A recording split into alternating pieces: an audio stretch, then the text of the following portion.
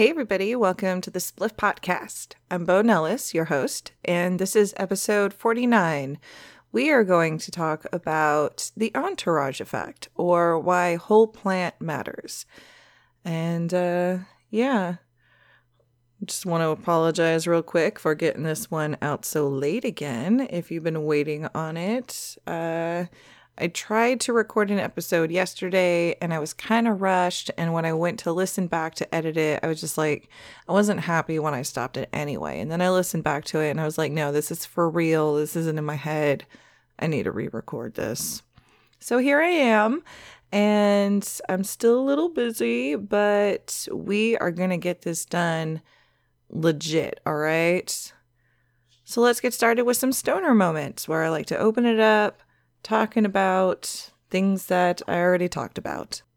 So last week I talked about allergies and the effects of the fires in Southern California on my sinuses and how I use THCA, infused coconut oil, I should clarify, in order to help minimize a lot of the sinus swelling issues that really make me miserable during those times. And it's really been working. I'm really excited. But I did kind of forget to mention the first sign that I really like to look for, which is just that itchy nose, that itchy nostril. Like, you don't even have to get a Q-tip all the way back up in there if you're just someone who suffers mild allergies.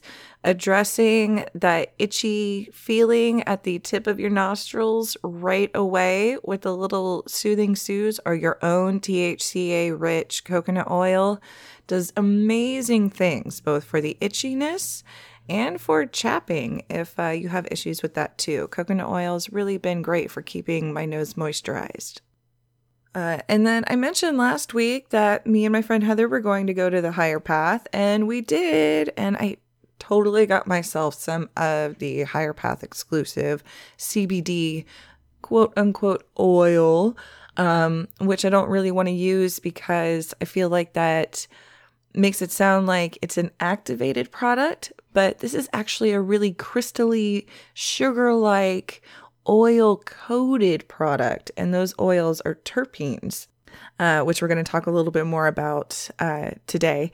And it's a CBDA product. It's an acidic form, a crystallized form of the cannabinoid CBD, not the activated form.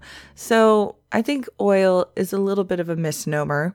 But I did pick up some and I had an amazing time. It was super busy on Thursday. Oh, and I did go during happy hour, I think. So that was the first time I've ever gone during happy hour. And it's pretty popular, not going to lie. But I picked up some of the oil and I have been mixing some of the CBDA crystals in with some of the Soothing Sue's coconut oil. I also want to make some that is just a regular coconut oil with the CBDA crystals, but I'm short on coconut oil right now and I've been a little lazy, so I've been using the Sue's. But I did try some of the CBDA plus THCA coconut oil infusion in, as my allergy medicine in the nose, the ears, and the gums. And I have to say that worked really well as an anti-inflammatory too. I haven't tried it in all the other ways yet, like a suppository and things like that, but I did start taking it as an edible. And without really thinking it through too much, I started taking probably about 8 milligrams of the CBDA, which I think has been too much.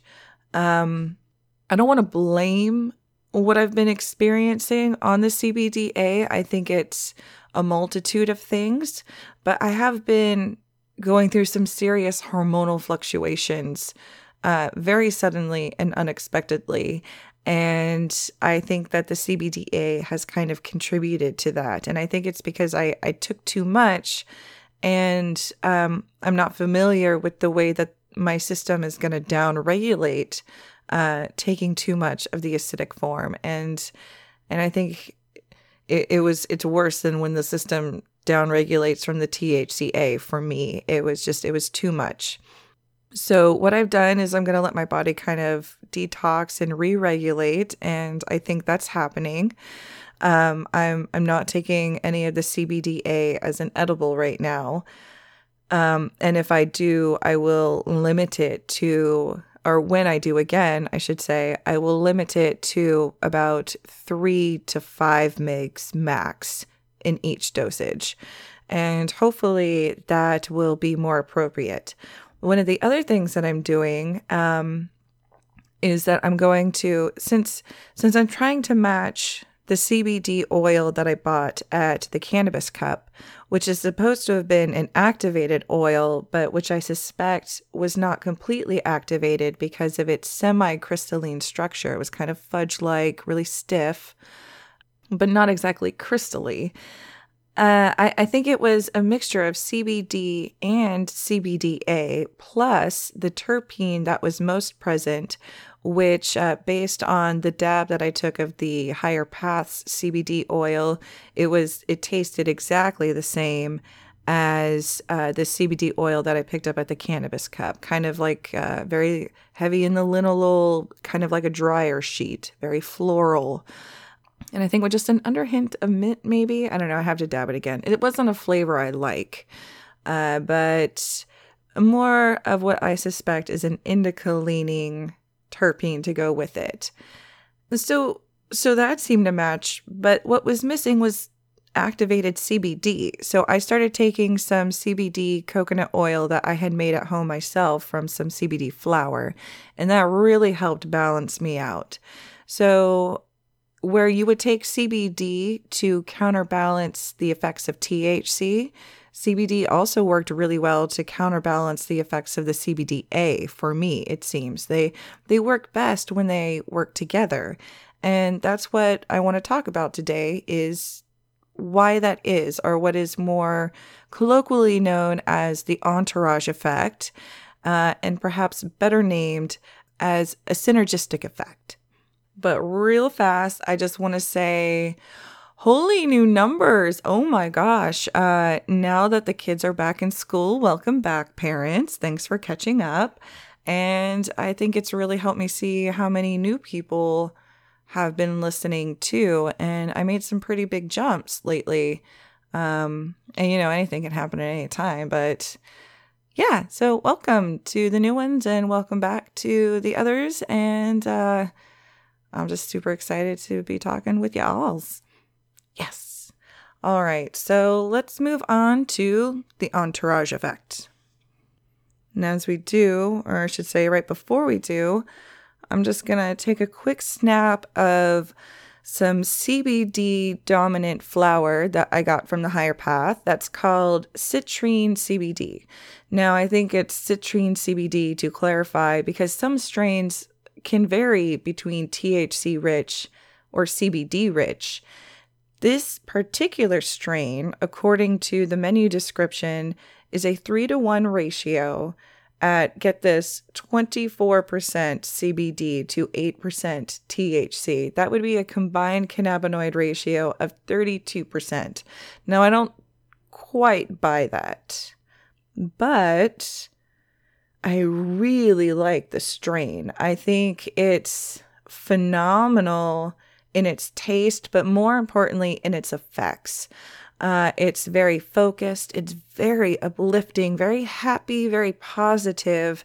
It actually really reminds me of the Joker pills that are so incredibly sacred to me, of which I only have one more left, and which have been incredibly key to helping me overcome periods of severe depression.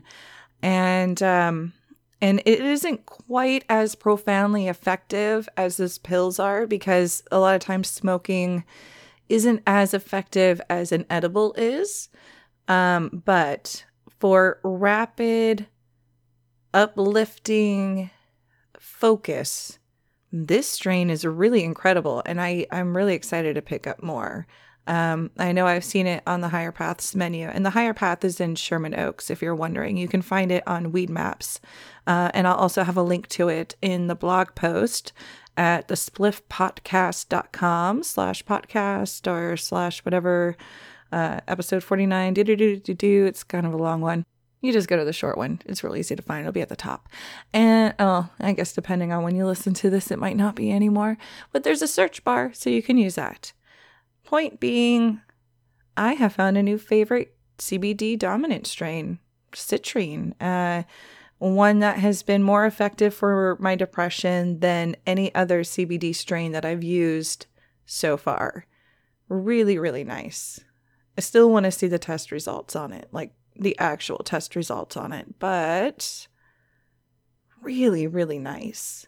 I'm very excited. All right, I'm going to snap it again. Oh, I did snap it. I took one. I'm going to snap another one. Hold on, guys. I'll be right back. All right, I'm back, and that's delicious. I want to say, too, that this citrine is neither the look nor the smell that I would normally go for. It isn't completely off-putting to me. It has an earthy, sweet lemon smell to it. It's like, let me see here.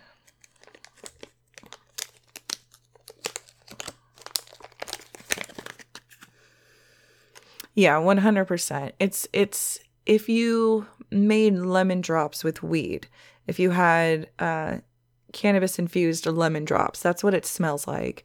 And now that I have just pinpointed it like that, I'm actually in love with it, and I can't believe that I wouldn't have picked this. Because I love lemon drops and I love weed, but sometimes the things you love don't always mix together very well. And that's another thing we're going to talk about today.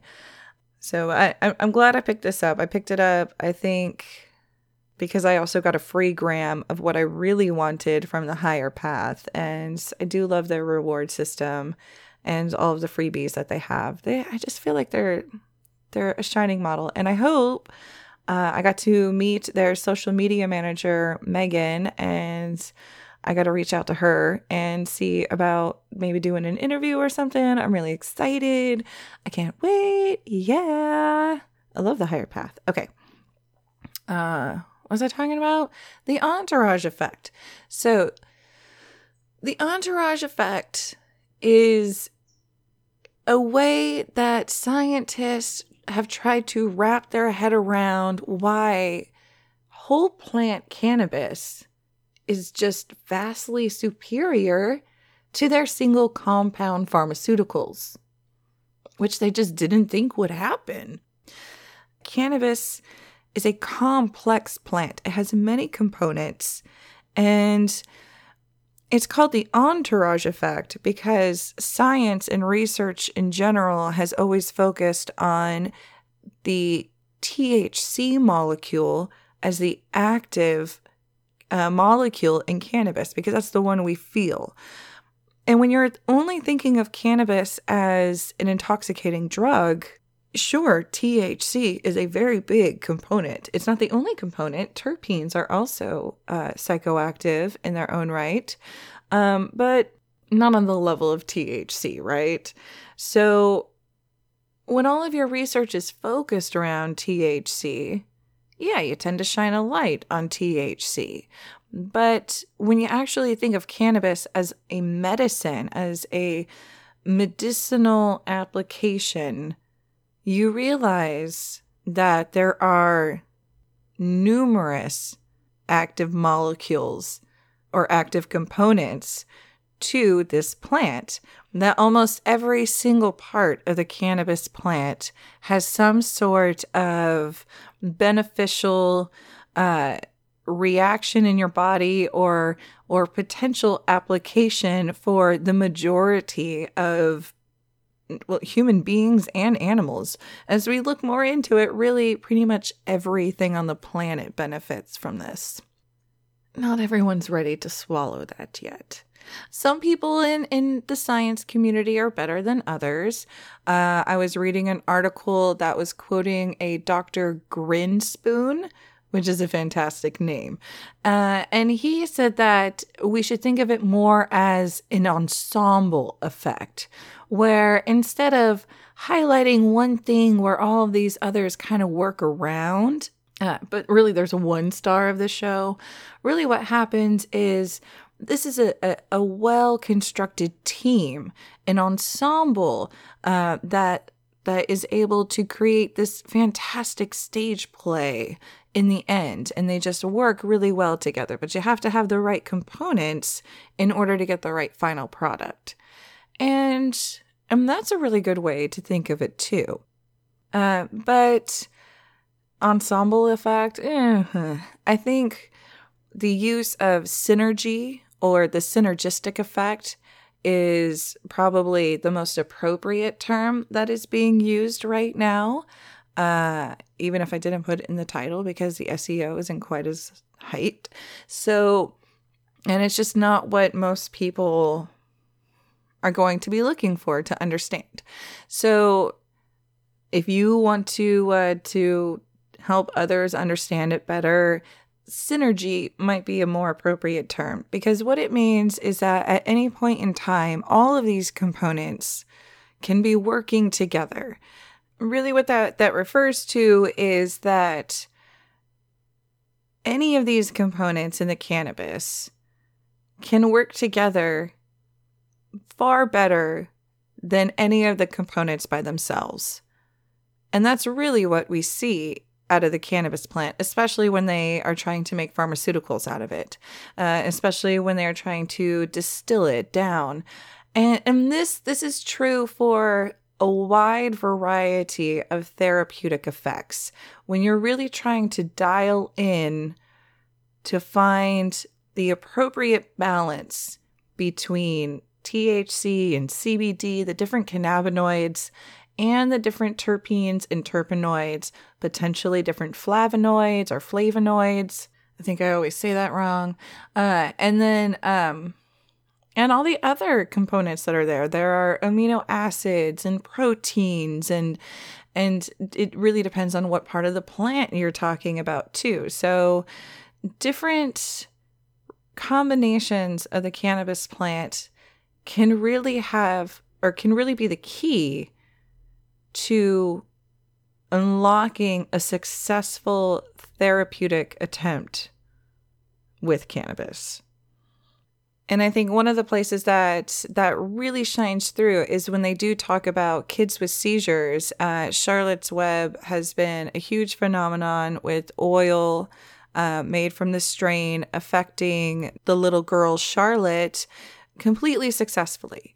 But other children with, I think, the same syndrome, with Dravet syndrome, and with other forms of epilepsy, are not finding success with that particular strain. And that's because the cannabinoid ratio, the synergistic effects, aren't appropriate for their particular bioindividuality, which is a term that I heard yesterday, and I was like, oh my God, that's perfect. That's exactly what I've needed to hear.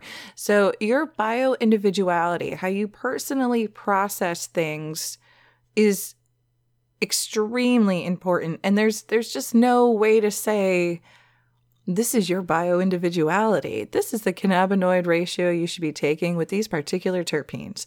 There's no way to say that. You really just kind of have to experiment. But again, I mean, they make you experiment with everything, right? I mean, you don't know for sure that aspirin's going to help your headache the first time you take it. You don't know that 1 aspirin will help. You don't know that 3 aspirin will help. You play with it. And that's the same thing that we have to do with cannabis. Earlier, I was talking about mixing CBD-A, the acidic form of CBD, with the activated form of CBD, which is CBD. So I guess I should have said cannabidiol, but who cares? To me, I think smoking CBD is a really great example of I should say more of a tangible example of how different cannabinoids interact with the terpenes. Because to me, smoking a CBD only strain with very little to no THC. And so that we're talking about less than 1% THC in the strain. It's just a flatter taste. It tastes more like smoking a cigarette or smoking an herbal cigarette or something super gross like that. It's just a little bit harder to choke down. The flavors aren't as nice. It's like a soup that you started to eat too early, as opposed to when you throw a little THC into it, or if you choose to smoke a THC only strain, if you're able to work past the ability to have the heat and smoke in your lungs so that every hit you take, you aren't coughing. If you're actually able to enjoy the ability to vape or smoke cannabis, then you can really feel the difference and enjoy the flavor in the smoke of a THC. It's just smoother. It's like a well-settled, a well-mixed soup that's sat for a day, and it's just perfect, right? Incredibly balanced. You can pick out all these different flavors, and it has all this personality to it. Now, when you start adding more THC into a CBD-rich strain, it really helps balance out the overall effect and taste to me, more importantly. It makes the entire smoking experience more enjoyable. And the better balanced the strains are, the more I enjoy it, to where you hit that tipping point and it's just more THC. And it just... eventually, depending on the terpene profile, of course, you can get pretty coffee if it's an expansive one. But that, again, just kind of shows where the THC is really playing with the terpenes that are there and making them even better. But CBD doesn't do it. That's not to say it doesn't have that synergistic effect, that CBD doesn't also work in your system, and the terpenes are going to also work in your system. They work alongside each other. Maybe they're not working together to produce something as a team, but they're kind of doing their own lone wolf thing. And because of that, you're better in its entirety. Going back to those children with epilepsy and things like that, they may not need that Charlotte Web strain. They need something else. Their bioindividuality needs more THC to it. It needs different terpenes to it. It needs something else to achieve the desired effect. Now, when I try the CBD concentrates, I've mentioned that I really don't care for distillates. Even with terpenes, the CBD just really doesn't... the terpenes have changed. They're not as good to me. And two, the CBD just doesn't complement them well enough to be 99% CBD with some terpenes to it, and not to dab with. But I've had shatter that was almost a 1-to-1 ratio. I think it was 45% THC to like 37% CBD. And oh God, that was delicious. Again, you could really pull out the flavors, and they played well together on the tongue and in the nose, and therefore in the mind. But if you want to work on your connoisseurability, that's kind of one thing to play with, is if you have the ability to access laboratory results, you can see where high levels of the same terpene in different cannabinoid ratios really taste different. And I mean, if you can get your hands on that citrine strain in a high THC and get your hands on the citrine CBD strain, oh my God, I would love to play with something like that. I mean, it tastes good, what I have right now, but on the exhale, you really get more of an OG. It's very, very earthy. The earthiness really comes through. And I'd really like to be able to taste that sweet lemon that you get on the nose a little bit better in the inhale. So, because that's what I really like. And I hope that it also helps you, again, get that rather tangible way of understanding the difference between what an entourage is. To me, smoking a CBD only strain is an entourage, whereas smoking a THC dominant strain is an ensemble. And then just the entire way that they work within your body, that is their synergy. And so those are the ways that I like to play with all of those different terms.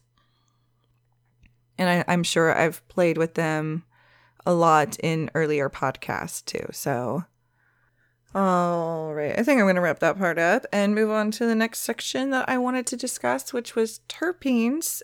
Just take a moment to really define those a little bit better. Those are what direct the effect of the strain and the smell. They can be as potent as pine and more diverse than roses. The smells that you can get from cannabis, some of you might be like, weed smells like weed. But when you really take the time to open up and get to know the different profiles that are there via the strains and the genetics, you become much more familiar with these different terpene combinations. Now, the importance of terpenes is still a relatively new thing. It was discovered when the pharmaceutical companies were trying to use Marinol, and they found that patients still preferred whole plant cannabis to the synthetic cannabinoids or the single compound derivatives. And because of this, newer pharmaceuticals that are coming out will have both THC and CBD, a varied cannabinoid profile, and they will also include terpenes that are based on particular cannabis strains. Now, that's great, but it's still a refined product. And it's just, in most cases, again, for therapeutic use, we're not necessarily talking about treating things like cancer here, though this absolutely will have a significant impact on those kinds of things as well. But one of the reasons why patients really prefer, and those who aren't patients, really prefer whole plant strains to the pharmaceuticals that are available is because the pharmaceuticals really aren't matching the profiles of these strains. They are taking the biggest and most noticeable profiles that are available of these terpenes, something like a large amount of myrcene with some beta-caryophyllene and a pinch of linalool. That might be a really prominent thing to show up. But the problem is multiple strains, the same way that they can test for the same THC, depending on how many terpenes you're testing for, can also be extremely similar in the terpene content. Now, when it comes to terpenes, we aren't talking full percentages here usually. If you have something that is a full 1% terpene, you are working with a concentrate for one, and that's still a really impressive amount of terpene in a concentrate on any level. And I've seen them get really high. I mean, as people learn how to refine the extraction process, and then places like the Nectars Collective that's up in the Bay Area with their terp juice, oh my God, I need it. We're really just going to start to see higher and higher amounts of terpenes in a lot of these concentrates. And I think that's great. Because to me, terpenes that are cannabis derived are significantly superior when trying to elicit a physiological response in the body. And as opposed to, other plant-based terpenes, they still work together on a lot of the same levels. And if you distill the terpenes in cannabis out, molecularly, they are similar. But cannabis-based terpenes, the terpenes are produced in the same part of the plant that the cannabinoids are. I think was it synthated, the synthesis, whatever. When they're made, they're all created from the same kind of chemicals to begin with, and then they actually, as they develop, become different things. So you could say that terpenes are cannabinoids and cannabinoids are terpenes, but in order to actually bring some clarity to the subject, we don't. Every time I read that on a forum, I'm like, yeah, sure, let's not make any fucking sense here. But anyway, moving on. So because these are in teeny tiny amounts, especially compared to the cannabinoids, it's really cost prohibitive to look for all the terpenes that are in it in these teeny tiny microcosmic amounts, especially when we aren't totally sure of what we're looking for, what we should be looking for, things like that. So when you start looking for things you're not sure what you're looking for, you tend to look for the things that are easiest to find. And so a lot of those vape pens that I don't like, things like that, those are not necessarily always cannabis-derived terpenes that are being used. And I think that's a big reason why I don't like them. I like cannabis-derived terpenes better, on top of a bazillion other things I've already talked about. But since terpenes work in such tiny numbers make huge differences to us. And I was reading something that said that when it comes to building a terpene profile, that, not all terpenes in the cannabis plant are noteworthy or noseworthy. And to which I really scoffed. I scoffed, all right? Because while they may not be noteworthy on any lab results, they are 100% noseworthy. In fact, they are even more importantly noseworthy because they are so often not noteworthy on these test results. Going back to Dr. Grinspoon, who came up with the ensemble effect, he mentioned that eventually these profiles will be what you really need, and you can kind of just go into someplace and get the right refined amount all put together for you as a pharmaceutical, or what the pharmaceutical companies are trying to do right now. And that strain names are going to be non-existent. You won't have to worry about having to walk into any kind of pharmacy and dare having to utter, "Can I get some Alaskan Thunderfuck?" Well, actually, yeah, you still do, because of the terpenes and how important they are to completing that synergistic effect in order to release the entire hormonal profile that your body requires in order to produce the desired effect. And that is only hinted at currently through the strain names. And until they actually start testing for all of the terpenes, it's going to rely on our nose in order to pull out those very nuanced differences. Because you can have very similar terpene profiles. Let's say that you have a blue dream and a blue haze. And I have this is really just me guessing. But let's say when they come back, they're both 20% THC, 1% CBD, and they both have very similar terpene profiles. But if you're trying to recreate those things, you need the teeny tiny differences that make that blue dream just a little sweeter and creamier, and that blue haze just a little bit drier. And those don't come out in the big profiles that are returned on lab results a lot of times, that are the basis for a lot of these mixtures. And that's a tragedy.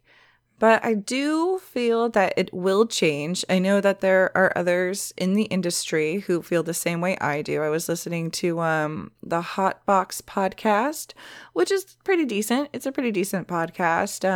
The episode that I was listening to was the guy from the Trichome Institute. I think his name was Max Montrose. And around the 26 mark, he also starts talking about how he views cannabinoid-based terpenes are preferred. And I think there was a part where he was telling a story about a guy who left the lid off a jar of cannabis-derived terpenes and basically got kind of stoned off of it. Not truly stoned, but certainly affected in the same way that cops would feel affected when they walked into a grow room. You're not going to fail a drug test by any means, but yeah, you feel affected. The same way if you walked into a room filled with lavender, you would feel affected.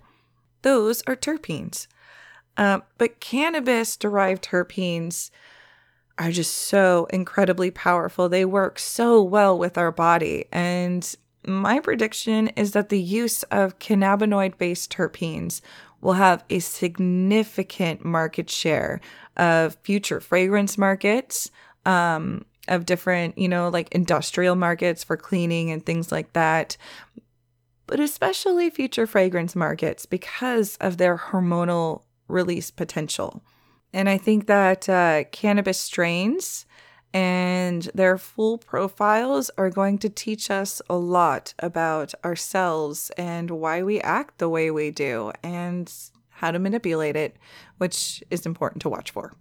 So I hope that helps you understand what the entourage effect is, what synergy is, why certain strains will work better for different people and for different conditions and throughout different parts of your day, because you are constantly changing. Your medication might have to constantly be changing. That's what I like to believe, because I like to smoke a lot of different types of weed. And I was listening to, was it the Hotbox podcast again? It might have been the Hotbox podcast again, where this guy was talking about doing 99 strains in 30 days. And he said that the way he felt afterwards is like he might as well have said he went on some fucking juice cleanse or something. Like he felt well balanced. He felt like he had just taken all the right multivitamins and stuff. And I totally dig that. I really want to try that. Because I also feel that this is basically a vitamin in a lot of ways. And, when it taps into the endocannabinoid system, it really helps to regulate it. And getting the right synergistic effects throughout is vastly important, especially when you're trying to not have any acne and then you go and decide that you're going to freak your body out and break out into a bunch of acne. Damn it. All right, guys, safety meeting? Yeah, let's do it. All right, let's have some fun stuff. At the Higher Path, I got my hands on some of the San Francisco Dragon's Breath that I love so much. It is a really heady, racy sativa, and I believe it won the 2009 Cannabis Cup Award. I don't know if that was like the Bay Area one. I don't know how many Cannabis Cups they had at that time, but it doesn't matter. It's a really great strain, and I love it. Cameron knows it can be really heady and racy, right? Yeah. Happy birthday again, Cameron. I hope everything's going well for you in the bathroom right now while you're getting paid. I'm going back to the weed. It smells so good. I love just smelling it. I will definitely prime my system by just smelling this weed because it makes me happy. It's got a lovely citrus, piney berry flavor. It's really complex, and it's not the highest in THC. I think I want to say it's probably in the 18% range, but it's lovely. It's very tasty. All right, enough talking about it. Let's smoke it.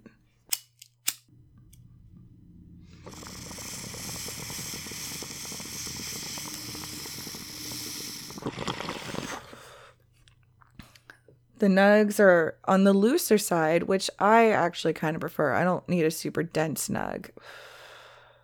The citrine CBD is a really dense nug.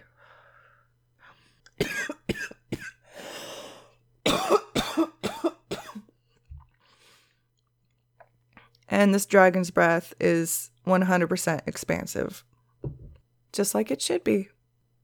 Now, where the San Francisco Dragon's Breath varies from other Dragon's Breath strains that I've tried, it's a little more tart, with just that just lean towards pine, just a hint of the pine. So not as spicy as other dragon's breaths, a little bit more towards the citrus, but so good, so good. All right, we're going to talk about one of the things that every stoner needs in order to have a successful safety meeting, and that is legislation. Safe access means it's got to be on the books, you guys. And Stoney Scott asked me what my unqualified thoughts were on Prop 64, not Colorado's 64, but California's 64, because I guess they wanted it to be confusing, and because it's coming up in November. And I like to say thanks, Stoney Scott, for kind of pushing me to really look into this more, because I kind of glossed over it.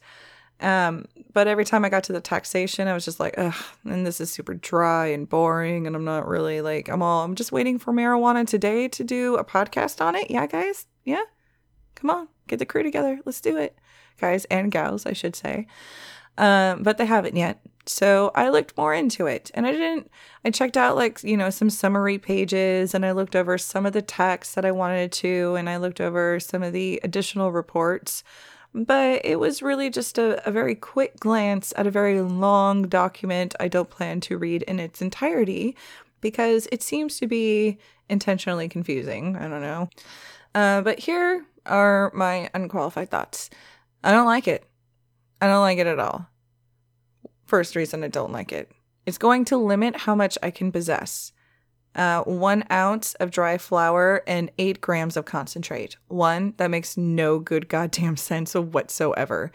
2, it doesn't seem to allow for personal cultivation outside of being a patient. And it makes it really, really harder to become one. I had an episode about what I had to do in order to renew my doctor recommendation this year, and it was great. I was able to do it from the comfort of my own home. I was able to talk to a doctor who was experienced on the subject, who, even if I didn't have the greatest personal connection with, at least was able to offer me good information about conditions I was looking into. That is really important to me. Prop 64 has the language where it has to be an attending physician. Now, what that means specifically, I don't know. They didn't really seem to clarify it, and it might end up in a lawsuit before it gets defined. So, what the fuck does that mean for me? It also says that you have to join the state registration program. It really limits the medical program down. I didn't see anything about limiting qualifying conditions. I would have to look more into that. But I can't afford to go and do the whole state ID registration process as it is. So I'm kind of fucked there if this goes through. And I also don't want to have to be on a state ID registration. I don't want to have to be on any kind of state registration list like that. More reasons I don't like it. The taxes are too high and too vague. We really don't know what's going to happen, and it's already at 15% just to cultivate, on top of all the local taxes that are going to be applied. All the revenue that is going to be accounted for is being over-distributed. Everybody's getting a cut. From what I saw, they're way over 100% is being allocated out. And then most of it's going to the wrong avenues.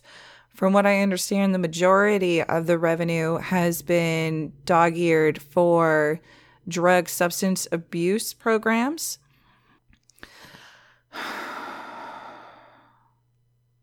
I don't understand taking money from something and sending it to a program that is going to tell you that that thing is no good for you whatsoever. It's fucking bullshit. I understand sending taxes from cigarettes to hospitals. It's it's like, this is the largest cash earning product since like the iPhone, especially since the iPhone is just going to tank now, right? Like who cares about the iPhone right now? And And then taking a large part of those earnings and having them go to programs that tell you iPhones are an evil from which you must abstain and actually provide no true benefit to your life, except for maybe a handful of people like doctors and people who really need it all the time. That's basically what's going on here. They're gonna sell weed to people to get high, and then they're gonna give a large portion of that money to people whose only job it is to help you learn how to not spend your life being high, because they don't want to distinguish between marijuana and heroin. To them, they're the same goddamn thing. And so we're just going to make them super rich fucking bastards so that they can say marijuana is not good, except for maybe like a handful of people, like hospice residents. Nobody actually gets any real relief.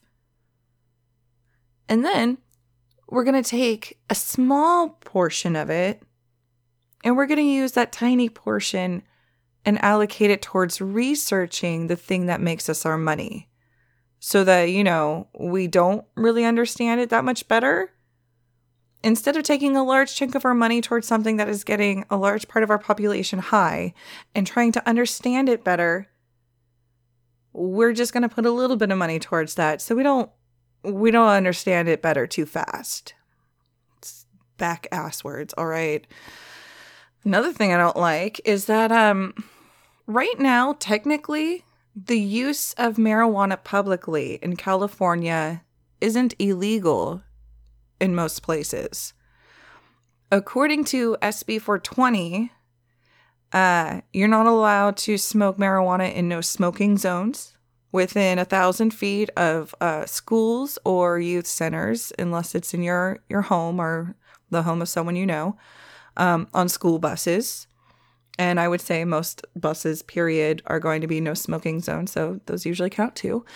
In a motor vehicle that is being operated, damn it, and while operating a boat. That also kind of is a buzzkill. But I don't have a boat, so whatever. But technically, if I wanted to go for a walk down a neighborhood that wasn't within 1,000 feet of a school or a youth center, wasn't in a no smoking zone, wasn't while I was operating a motor vehicle, I could smoke a joint. It isn't a wise idea, but I could argue that it also isn't illegal. This Prop 64 explicitly makes it illegal to do so. Any public consumption is illegal. How do you medicate if it's illegal? How do you medicate? Oh, but there's more I don't like. Don't worry. I don't think that, okay, so it gives 5 years before it's going to allow large corporations into the market, from what I understand. I don't think 5 years is enough time to allow the local municipalities the opportunity to grant small business regulation and permits to get their shit together and invite them to feel comfortable enough about it. And if they decide that they don't want to do that, it grants them the power to exclude that right completely. I don't think to medical patients, except I think it also excludes cultivation for medical patients. From what I understand, there's nothing that allows cultivation on any scale anymore if any local municipality wants to make it illegal to do so. I mean, that's Fresno all up in Prop 64 right there. But going back to the large corporations, I don't think it's enough time to give most of the state the opportunity to get the right climate to allow small business to root itself and grow to be on a level with large corporations when the time comes.